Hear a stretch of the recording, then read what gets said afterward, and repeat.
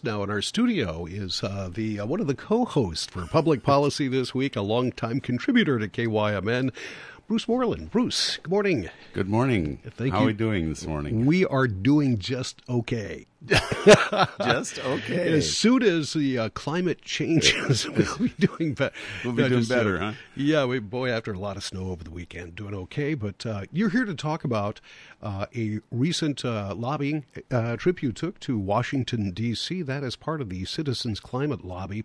Right. Why don't we start off getting a little background for those unfamiliar with the Citizens Climate Lobby? Who are you? Who are you? Yeah. Who is the group, and what do they do? Okay, Citizens Climate Lobby formed probably in the 2000s, in the aughts. And it's a organization that their original mission was to push a climate adjusting carbon fee and dividend. And it's a very conservative friendly, and that's one of the reasons they were pushing on that, was they wanted something that was bipartisan. They're very interested in being bipartisan. And they've been organizing, they've grown from 300 at one of their early conferences all the way up to where we get about 1,200 people, as many as 1,200 people in Washington out of the 200,000 or 220,000 plus volunteers that we have. And we're all volunteers. There's a tiny staff, way overworked, if you can imagine, because what they organize is twice a year they organize a lobby meeting. And they are a combination of a 501c3, which is the not-for-profit or nonprofit, and you can contribute to. But they also have a 50c4, which is a political arm, and that if you give donations to that, it's not tax deductible. But what they do is they take these volunteers and they train them in what we call the Citizens Climate Lobby way, the CCL way, and that's that we are polite. We always are thanking our representatives for their service, what they're doing for us. We always acknowledge that they've done something that we can cheer about. So sometimes we cheer about farm bills or whatever they've done that talks to our constituents, because we're kind of organized by congressional district. So we go in trained in how to lobby politely, and our main issue is a carbon fee and dividend with a border adjustment. And that's why you get people like me in there, because as a Republican, and I'm still a Republican, I know it's hard to believe in this day and age that there are any of us around working on climate change, but there are. And that's one of the things we learn a lot about when we're in Washington. But the carbon fee and dividend works like this. You charge the fossil fuel companies at the mine, at the oil well, and at the natural gas tap for how much carbon they're bringing out, that will go into the atmosphere. And it's a simple tax. About 1,200 to 1,500 companies have to write a check. And those are big checks, but not that big. But then you turn around, and instead of keeping that money and growing government, which is an anti-Republican idea, instead of doing that, we give the money back to the people. And I love the fact that the CCL variant of this doesn't ask how much money you made before they give you your money. So I get the same check that Bill Gates does. Now, if I'm like me, that check is significant. I get to spend it on maybe better health care, or I get to upgrade my food to some nice locally grown stuff. Bill Gates probably wouldn't even walk down to the post office to get his check. But that's okay. It balances out. It's one of the really neat things. My conservative argument is always, if you're going to run government like a business, then you ought to pay a dividend, and everybody gets the same check, and because we're all equally participating in the government. And the other thing that I like about it is it's kind of self-correcting for the progressive side, because poor people, that's a big chunk, not a big chunk, but it's a significant chunk of change, and they'll feel that significance when they're out spending that money. But rich people, it's the same chunk of change, and it just won't affect them as much. So it's very liberating in that I'm not coming in, knocking on your door and saying, get rid of that gas stove, get rid of this, get rid of that, buy an electric vehicle. I'm not mandating things. I'm just letting the market forces drive you to make those right choices. Once again, Bruce Morlan is with us. We're talking about the Citizens Climate Lobby. Let's talk about your trip to Washington, D.C. Not your first one with the CCL. You've been there a few times. Talk about what you talked about this time and what you've noticed. I mean, have things changed very much over the course? How long have you been involved in this now? Well, I've been involved since 2014, I think. Okay. So I joined then and went to lobby in 2015. Is the message still the same? Have things changed at all over the course of the last, 8 years since 2015? That's a really good question. I've seen the organization go from having to spend a lot of energy explaining their carbon fee and dividend idea to being able to walk in. And, initially we had to do a lot of explaining. And it was fun for me because I'm a scientist type. So I would go in and explain the science of global warming. But now we don't even hardly touch on that. Our message has shifted more over toward, what's going on in the fringes. So we kind of come in saying we'd really like a carbon fee and dividend with a border adjustment, and I didn't get to explain the border adjustment, so I'll come back to that later. Okay. But anyway, we go in and we explain that, but everybody has a pretty good understanding of that. So now we can focus on side issues, the side bills, and we've actually expanded to where they now have they're very much in favor of agricultural solutions because a lot of the solutions to climate change come from ag. If it's a combination of things like cover crops and best practices, all of which do two things for us. One, it does a better job of sequestering carbon, and fun for us is it also makes farming more profitable. And, there's nothing wrong with a profit. At least for a conservative, we think profits are a part of nature and should be encouraged, right? So we kind of allow ourselves now to be more distributed in what our support is for, which has helped us because a lot of times if you come into the office of a member of Congress and you say, I want, X, you've got to think about what they need and kind of come to a cooperative, assessment of what you can do for each other. One of the things, I went up to visit Stauber in District 8, Minnesota's Representative Pete Stauber. And he asked me when we went in his office, I had written an op-ed that got published in the Duluth News-Tribune about mining. And when I gave my personal story and it included the word nuclear, his eyes lit up and he said, well, I want to talk to you about nuclear power. Well, in those days, we were agnostic, which meant that we weren't really for or against. We just wanted the market to figure it out. But we have since switched to where we now understand that, as Jim Hansen told us in 2015 at a peace stock conference and nearly got trampled for having said it, nuclear has to be part of our solution. We need nuclear for baseload power, and the listeners who listen to the climate show know that we talked about baseload power a lot when we were talking about renewables. So the Citizens Climate Lobby has swung around to where we're now more open about talking about needing nuclear. And frankly, that's interesting because it's the liberals in the Citizens Climate Lobby who often have been conditioned to think that nuclear is evil. And I love this example because the liberals are afraid of nuclear for the same reason that the conservatives were afraid of doing something about climate change. There's a huge industry out there that makes money off of them by stoking their fear and selling them speakers, and by speakers I mean people that come to your luncheon and give a talk, for a fee. And so there's a nuclear fear industry, just like there was a climate fear industry, climate change fear industry that would try and explain that we were going to use climate change to destroy the economy because we were going to try and put all these mandates in place. Once again, Bruce Morlan is our guest. We're talking about the Citizens Climate Lobby gathering in Washington, D.C. Question, kind of a fundamental question. If you put the fee on the energy companies when it comes out of the ground or wherever it comes from, give it back to the people get more money. Is that a reverse incentive from what we would like to do or what the climate, would that would people be more open to, hey, let's use a lot more gas, we get a bigger check when we at the end of the day? Reverse incentive?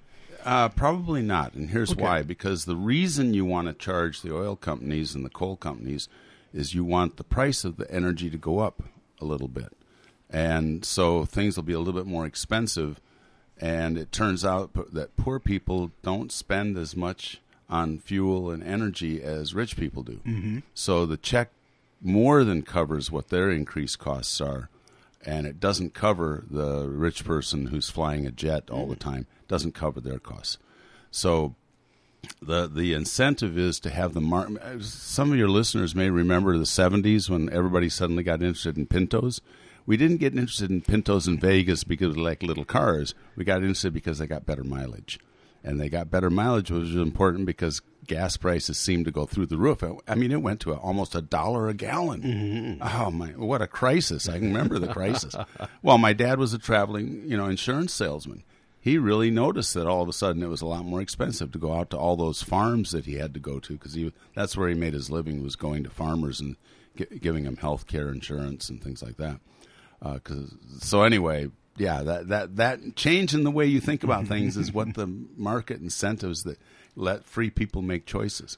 Once again, Bruce Morlan is our guest. I want to talk a little bit about the political aspect of it. As you had mentioned, I think everybody's pretty much aware that the climate action was a point that the Democratic Party really hammered on traditionally over the course of the last maybe 3 decades or so. The Republicans have been a little more reluctant to do that. Of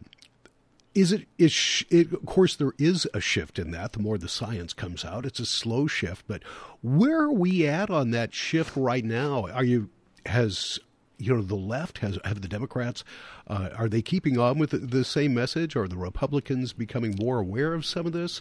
What was the mood in Washington? Well, there's a couple things. We're getting older.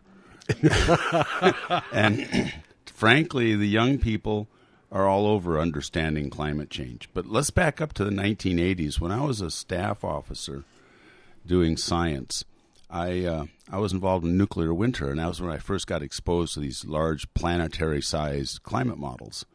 And that was where global warming was being investigated with those same climate models. And as we've moved forward, those models have gotten more sophisticated and more endemic into the way we think about things. Meanwhile, at that point in time, or roughly around then, the parties split on it, in part because that's what they do. They basically, it's almost like they get into a smoky room and flip a coin to see who gets to be on which side. Because in the 80s, both parties wanted to do something about climate change. And then I guess the Republicans drew the short straw and had to go the wrong way, and it's been down that path ever since. But what we see in Congress now, there is a Climate Solutions Caucus, or the Conservative Climate Solutions Caucus, headed up by Curtis, Utah.